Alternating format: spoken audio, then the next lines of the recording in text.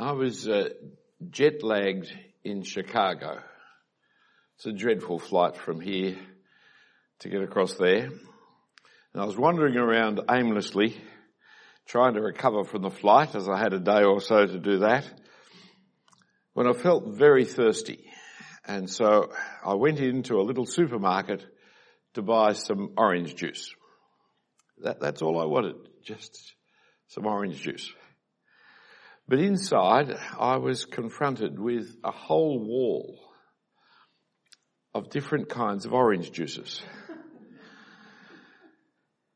There was all kinds of things there. Excuse me, sounds like I need another one.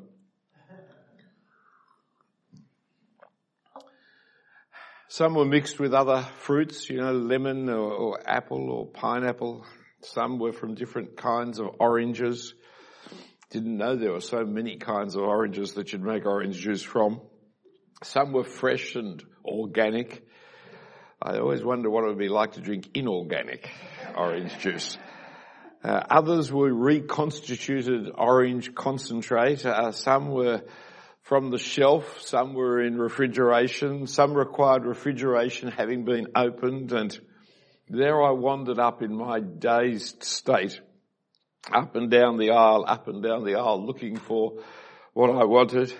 My jet-lagged brain transfixed, overwhelmed by the affluence of America, and confused, absolutely confused by the enormity of my decision, reading labels into details and desperately thirsty. After about 15 minutes, I walked out of the shop carrying nothing but a headache, still without an orange juice to drink. I was so spoilt for choice that I made no decision at all. I left empty-handed. But of course, I had made a decision. That's the trouble, wasn't it? Because no decision is a decision. It was a choice I made. A choice not to buy orange juice from that shop. It was a choice, frankly, not to go into another supermarket. It was a choice to live with my thirst rather than make a mistake of get the wrong kind of orange juice. This was a stupid choice, I know. But I was very jet-lagged. And without Helen with me and jet-lagged, I can't think at all. She would have just picked one up and said, don't be silly. But, that's the incapacity of the male brain. For however irrational I was very conscious that choices have consequences. If I chose the wrong one, I wouldn't like it.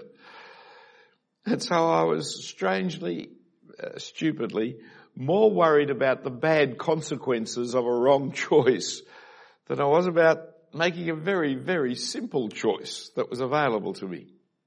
I mean, some choices are simple, aren't they? Because the consequences are unimportant.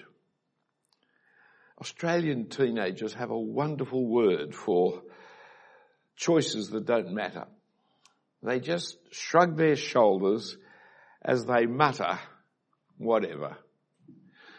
It says it all, doesn't it? Whatever. It's the way they say it. I'm too old to get the right tone, aren't I? But you've heard it with them. It's just that whatever word. It means it doesn't matter. I don't care. Do what you like. Whatever. And my Chicago moment was a decided whatever moment that I got wrong. Because some decisions do matter. They matter because they have enormous consequences. They can change the whole direction of our life. They can make us. Sometimes some of the decisions we make, they break us. They can open up opportunities for us, or they can close down possibilities for us as well. I mean, I can shrug my shoulders and say whatever to a choice of tea or coffee or to plain salt or chicken salt or, frankly, to orange juice. But a proposal to marry, that's not a whatever. Will you marry me? Whatever. Doesn't work, does it? You know, you haven't understood the seriousness of what has been suggested. The proposal to migrate to another country requires considerable thought and care and courage to make such a decision. And the decisions that have the greatest consequences, the ones that change your life and the course of your life here and now, as well as into eternity, they're the ones that matter. The most important choices, of course, are about death and life, about heaven and hell. And today I'm proposing just such an important choice for you. I'm not proposing marriage. I've got that one sorted. I'm proposing something actually even bigger. I'm proposing that you should, each one of us, give our lives totally to Jesus Christ as our Lord and Saviour. And so I'm going to finish the sermon with a prayer, which we've printed on the back of the sheet here. And I want you to look at it briefly now with me, because I don't want to surprise you at the end. You know, we're all sailing along happily and, by the way, give your life away at the same time. I want you to know what I'm asking right at the beginning. So look at the proposal that's there. You see, I'm going to be praying. I'll just read it out now for you now. Dear God, I know that I'm not worthy to be accepted by you. I don't deserve your gift of eternal life. I'm guilty of rebelling against you and ignoring you. I need forgiveness. Thank you for sending your Son to die for me that I may be forgiven. Thank you that he rose from the dead to give me new life. And please forgive me and change me that I may live with Jesus as my ruler. 3 paragraphs to it, aren't there? 3 little sections. The first one all starts with the word I. And what it's saying about ourselves is, about myself, is I need forgiveness. I have done the wrong thing. I am guilty of ignoring God. I am guilty of rebelling against God. I am guilty. I need forgiveness. If you don't know that about yourself, you're not married.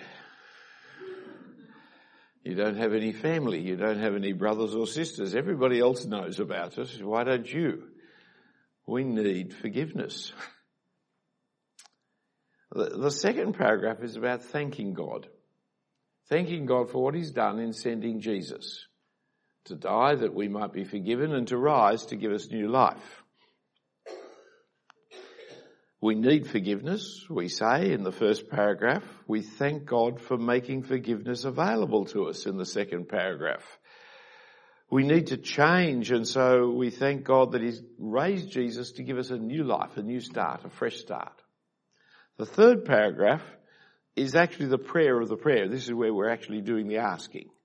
In the third paragraph we pray, forgive me, I need forgiveness. Jesus died for me to be forgiven. Forgive me and change me.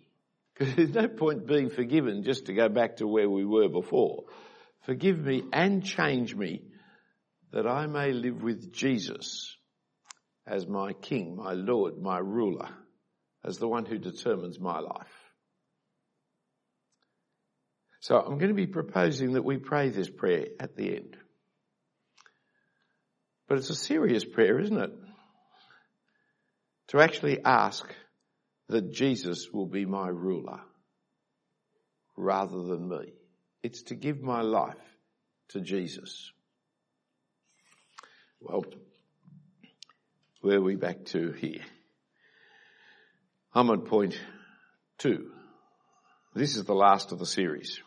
You see, been running, as Joe mentioned, 6 weeks of series, of which we've been coming. And this last of the series, let me quickly remind you of what has been covered, or for those who haven't been able to be here, to inform you about what you've missed in the series. The first one was there is creation. God, we see that these are the things that we said. God is the ruler of the world because he made the world and he's made everything in the world. And he's made us, humans, unlike everything else in the world, he's made us to rule his good world, to give thanks to him for life and everything that we have and to honour him. And the Bible puts it this way: you are worthy, our Lord and God, to receive glory and honour and power, because you created all things, and by your will they were created and have their being. That's the fundamental first thing that was being said. The second one, there is our rebellion. This was the week I was with you last time, where we all reject God as our ruler by running our own lives our own way. But by rebelling against God's way, we damage ourselves, we damage each other, and we damage God's world. The scriptures have it this way: we all, like sheep, have gone astray. Each of us has turned to his own way. God has made us to give thanks and honour and glory to him, but we choose to do our own thing. And in that we're rebelling against God. Thirdly, there is God's judgment. God won't let us rebel against him forever. And God's punishment for rebellion is death and judgment. So the scripture puts it this way: people are destined to die once, and then after that face the judgment. It's not just death, it's after death where we meet the judge of all the world. Fourthly, God in his love, though, doesn't leave us in that terrible state. Because of his love, God sent his Son into the world, the man Jesus Christ. Jesus, unlike us, always lived under God's rule. He didn't wander off to do his own thing. He did what God wanted him to do. But Jesus was punished with death. Not his own death, but our death.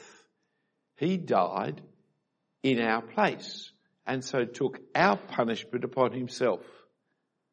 So that verse we had, we all like sheep have gone astray and each has turned to his own way. The full verse goes on, but the Lord has laid on him the iniquity of us all. But Jesus doesn't remain dead. So fifthly, we heard last week of Jesus' resurrection. God raised Jesus to life again as the ruler and judge of the world. Jesus has conquered death, but more than conquered death, he now brings forgiveness and new life and will return again in glory one day. So, a verse that reflects it is in 1 Peter chapter 1. Praise be to the God and Father of our Lord Jesus Christ. In his great mercy, he has given us new birth. There's a great new start, isn't it? New birth into a living hope. We're not just facing a meaningless death, or worse still, judgment after death. We now have the living hope of eternal life through the resurrection of Jesus Christ from the dead. Well, there's a quick summary of the last 5 weeks, right, to run through. There's a lot of material just in those 5 weeks, aren't there? You've been covering an enormous amount of information, and getting it downloaded like that in just five or so screens, it's a little bit like the sensory overload of an orange. Too much information too quickly. And that's why it's been spread out over the last 5 weeks. If you've missed out on the sermon series, or if you're still having trouble following it, and I can understand that, well, ask Joe, ask Adam, ask David. I'm sure they'll be only too happy to talk with you further. I've noticed that there's a little slip here that was given to me here, which is a name and fill-in slip, you see. And there's opportunities here to tick a box like I'm interested in Christianity Explored, or I have questions I'd like to discuss. And I'm sure if you tick one of those that Joe or David or Adam will get back to you and talk to you further about it. But we finally come today to the sixth, which is based on these other five. And the sixth is the choice that we have to make. And you see it in the text that I had printed up the top here under our heading, under Do Choices Matter. Whoever believes in the Son has eternal life. Whoever does not obey the Son shall not see life, but the wrath of God remains on him. It's John chapter 3 verse 36. And we'll keep coming back to that text in the next few minutes. So, what's our present position? Well, in one sense, I don't know. I'm sorry, I don't know you well. I presume Joe and the others do, but I don't. Mind you, you mightn't have told them either what your present position is. God knows. I don't. But in another sense, I do know because we're all in the same position. We've all been raised in rebellion, born and raised in the rebellion against God. For some people, this is very active. They shake their fist in anger at God. They denounce him. They won't have anything to do with God. But for most of us, it's more passive than that. We're like the sheep. Mindless, really. I don't have anything against sheep particularly. I particularly like lamb and I don't mind wearing wool, but they are pretty stupid, as creatures go. And that's what we're just mindless sheep, each just doing our own thing, just getting by day, just not thinking about it, just following our own desires, our own wants, our own wishes. But remember how we described this rebellion. That is, we all reject God as our ruler by running our own lives our own way. It's not that I reject God as my ruler by murdering people. Maybe you have, but most likely you haven't. Most of us don't do that. It's not theft. It's not necessarily adultery, it's just we do our own thing. We ignore God. But by just doing our own thing, by running myself, inevitably I am selfish. I'm choosing what pleases me. Sometimes I'm really nice to my neighbours because that makes me feel good. Not because my neighbours need me to do nice things for them. It's just I like thinking of myself as a nice person. I'm still being selfish. It's still self-centred. But it's in our self-centredness that we damage. We damage ourselves. We damage each other. And we damage our world around about us. Because like sheep, we've gone astray, each to his own way. But if that is a unpleasant way of thinking about ourselves, the next bit I want to say is much worse.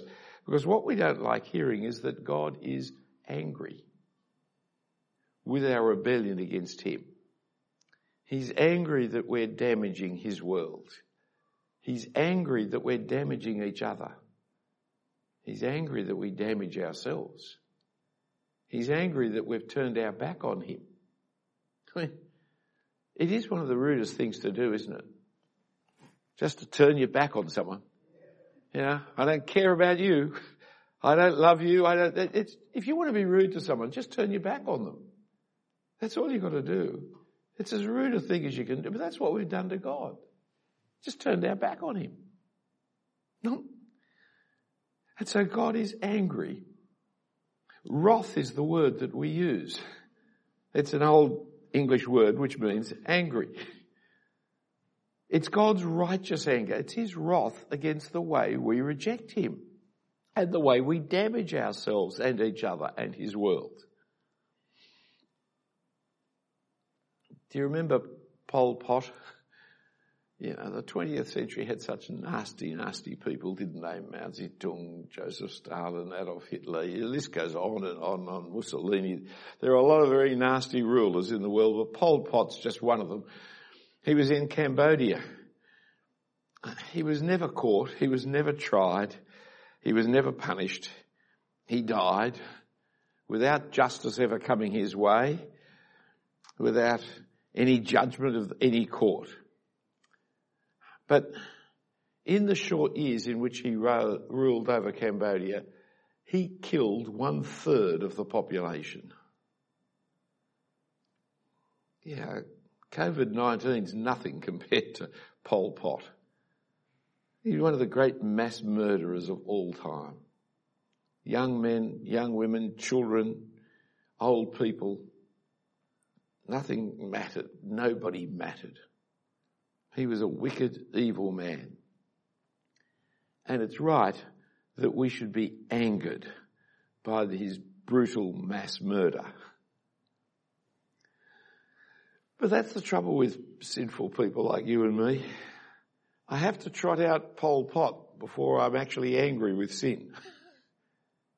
God doesn't need Pol Pot to be angry with. But you don't have to worry about the Pol Pot. He missed out on any court in this world, but he still has to face the judge. There is justice. There will be justice. For he has to come before the true and righteous judge who made him and who is right to be angry with him. And if he's right to be angry with him, he's right to be angry with me and you. For remember the third point about God's judgment. God won't let us rebel.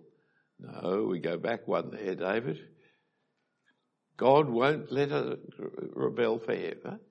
We all reject God. No, we haven't got one on the judgment. I've failed. Go back again and get us another one, David. I love being able to talk to this man and see how he comes back to the sixth one, the overhead point. There we go. God won't let us rebel against him forever. God's punishment for rebellion is death. And then the judgment.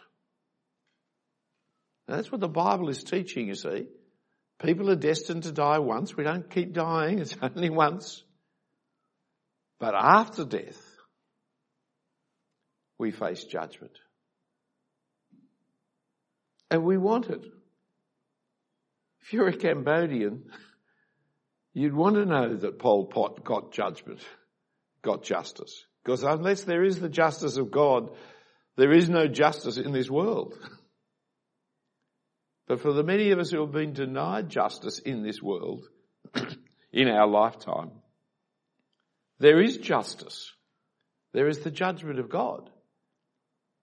But I can't call upon the justice and the judgment of God without calling upon that judgment and justice for me too. Something hypocritical about saying, well, God, punish him but leave me alone. I've never done anything wrong. Well, that's not only hypocritical, it's not true. But unlike our anger and our wrath, which is often just temperamental, you know, we're tired and we have a hissy fit, like the Tasmanian senator did at the Qantas desk. You know, she said, I had a bad week. I had a car accident and then I got a speeding fine and I had a week in Canberra and then they wouldn't let me do what I wanted to do, and so I yelled abuse at these people. And that's temperamental anger, isn't it? God's not temperamental like that. Our anger is often stirred up by our massive self-centeredness. That's not God. God is angry with all unrighteousness, injustice, including yours and mine. And so God's wrath rests on us all. However, in his love, he has provided an alternative, namely his own son, Jesus, who paid the penalty for us by dying in our place and rising victorious over death as our Saviour and our Judge, which is what today's Bible text is speaking of. Whoever believes in the Son has eternal life. Whoever does not obey the Son shall not see life, but the wrath of God remains on him. This is the choice to make.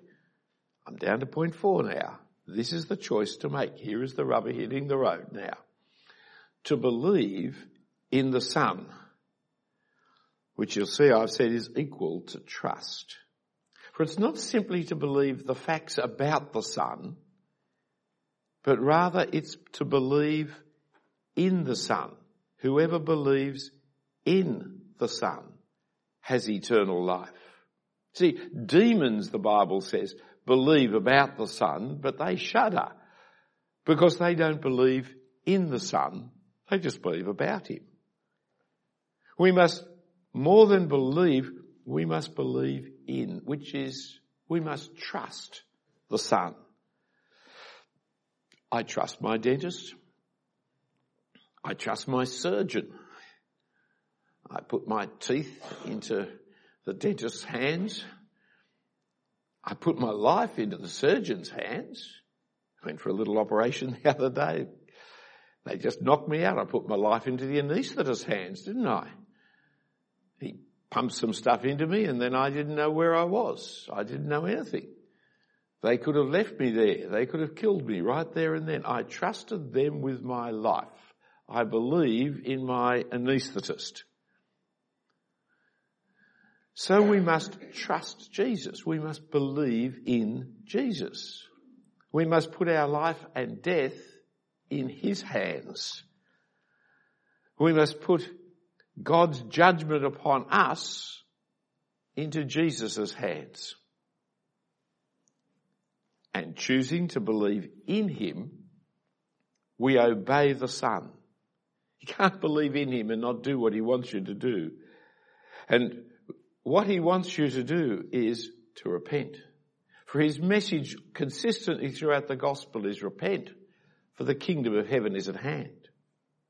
Now repent means much more than just feel sorry. To repent is to turn around. To repent is to chuck a U-ey, is to do a U-turn. I was going this direction and then, along with all the other sheep, my own way, and now I'm turning back and I'm going this direction. That's the repentance is the turning around. Sometimes you feel sorry beforehand. Sometimes you feel sorry afterwards. Sometimes you don't even feel sorry at all. You just change your mind. But repentance is, no, I'm no longer going to go my way. I'm now going to go God's way. And whoever believes in the Son like that has eternal life. Whoever believes in the Son has eternal life. Whoever doesn't obey the Son shall not see life. It's not will have life in the future. It has life right now. When you die, are you going to heaven? Are you sure you're going to heaven? I am absolutely sure I am going to heaven. When you hear someone say that, it sounds terribly arrogant, doesn't it? Sounds like he's full of himself. He's so sure he's going to heaven. We're not sure we want to go to heaven if he's going to be there. You know, I mean, what's this? You can be sure you go to heaven. Well, as long as I believe in myself and my morality and my good life and my efforts, I will never be sure I'm going to heaven. But I'm not going there because of what I've done. What I've done means I'd go to hell. No, I'm sure that I'm going to heaven because of what Jesus has done already for me. It's already over. The judgment has already been because I believe in the Son. And the Son has paid the penalty in full. And because he paid it in full, death couldn't hold him. He rose again from the grave. Jesus' victory over the grave meant that you can know now that you have eternal life. David, if we could go back to that verse in 1 Peter chapter 1, verse 3, if we can get that overhead up, David, it would be really helpful. In the 1 Peter 1:3-1, you see, because there, see the bits in yellow? He has given us new birth. Not he will give us new birth, he has given us new birth into a living hope through the resurrection of Jesus Christ.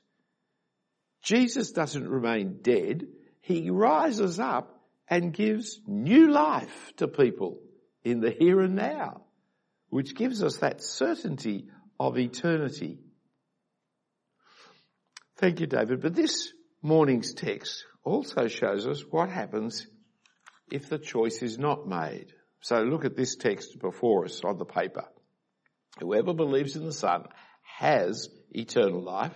Whoever does not obey the Son shall not see life, but the wrath of God remains on him. It's quite clear what the Bible says here in this text.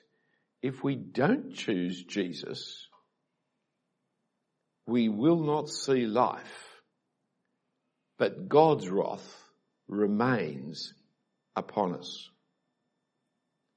You see, the decision not to choose Jesus is still a decision. It's like my decision not to drink orange juice. I remain thirsty. But of course this is much, much more serious than an orange juice. It's a choice.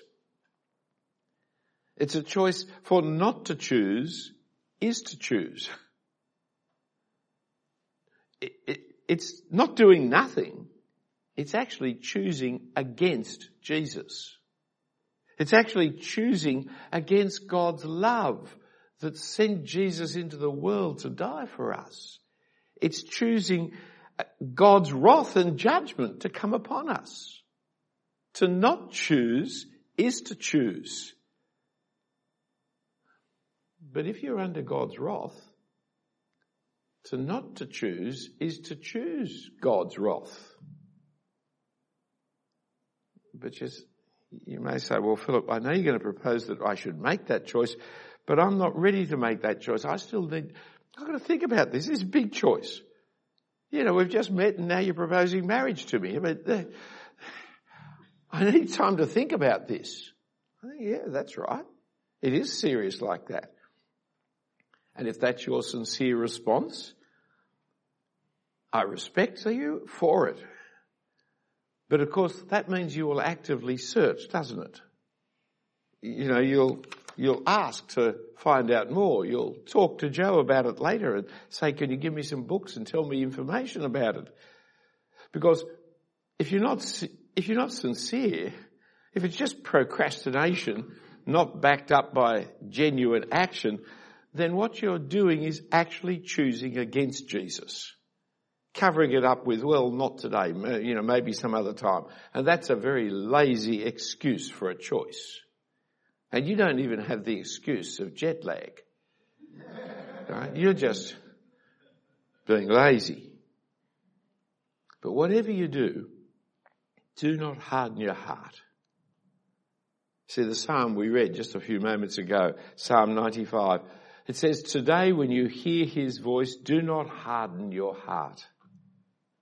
I mean, look then at the example of Pontius Pilate we read. He knew Jesus was innocent, but he wriggled and squirmed like the best of politicians. And Jesus told him that he's come to testify to the truth. And what does Pontius Pilate say there? He knows the truth, but he can't face the truth. So what's he say? Oh, well, what is truth?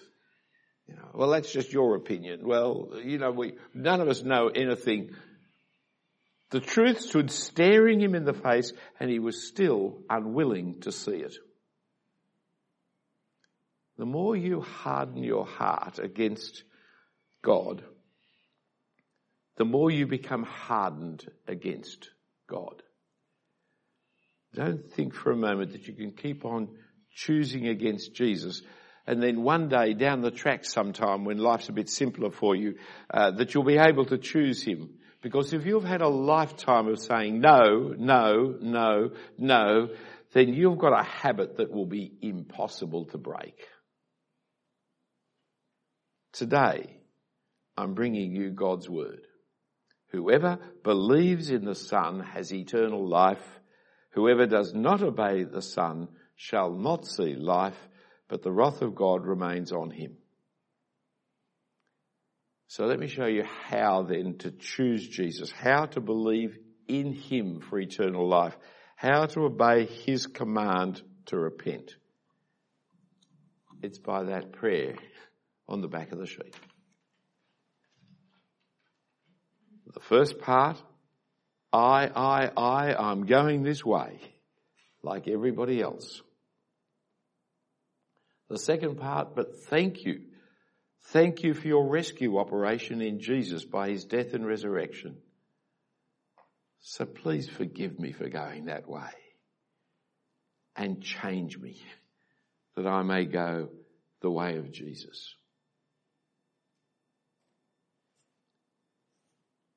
As I pray this prayer, I invite you to pray it along the quietness of your own heart with me. And if this is your prayer,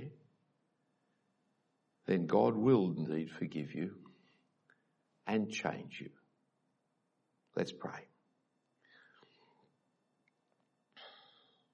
Dear God, I know that I'm not worthy to be accepted by you. I don't deserve your gift of eternal life. I'm guilty of rebelling against you and ignoring you. I need forgiveness. Thank you for sending your Son to die for me, that I may be forgiven. Thank you that he rose from the dead to give me new life. Please forgive me and change me, that I may live with Jesus as my ruler. Amen. If that is your prayer, especially if this is your prayer for the first time, then when Joe comes and explains to us about this card, make sure you tick one of those boxes down there about interested in becoming a member, or maybe even decided to follow Jesus today. Thanks, Joe.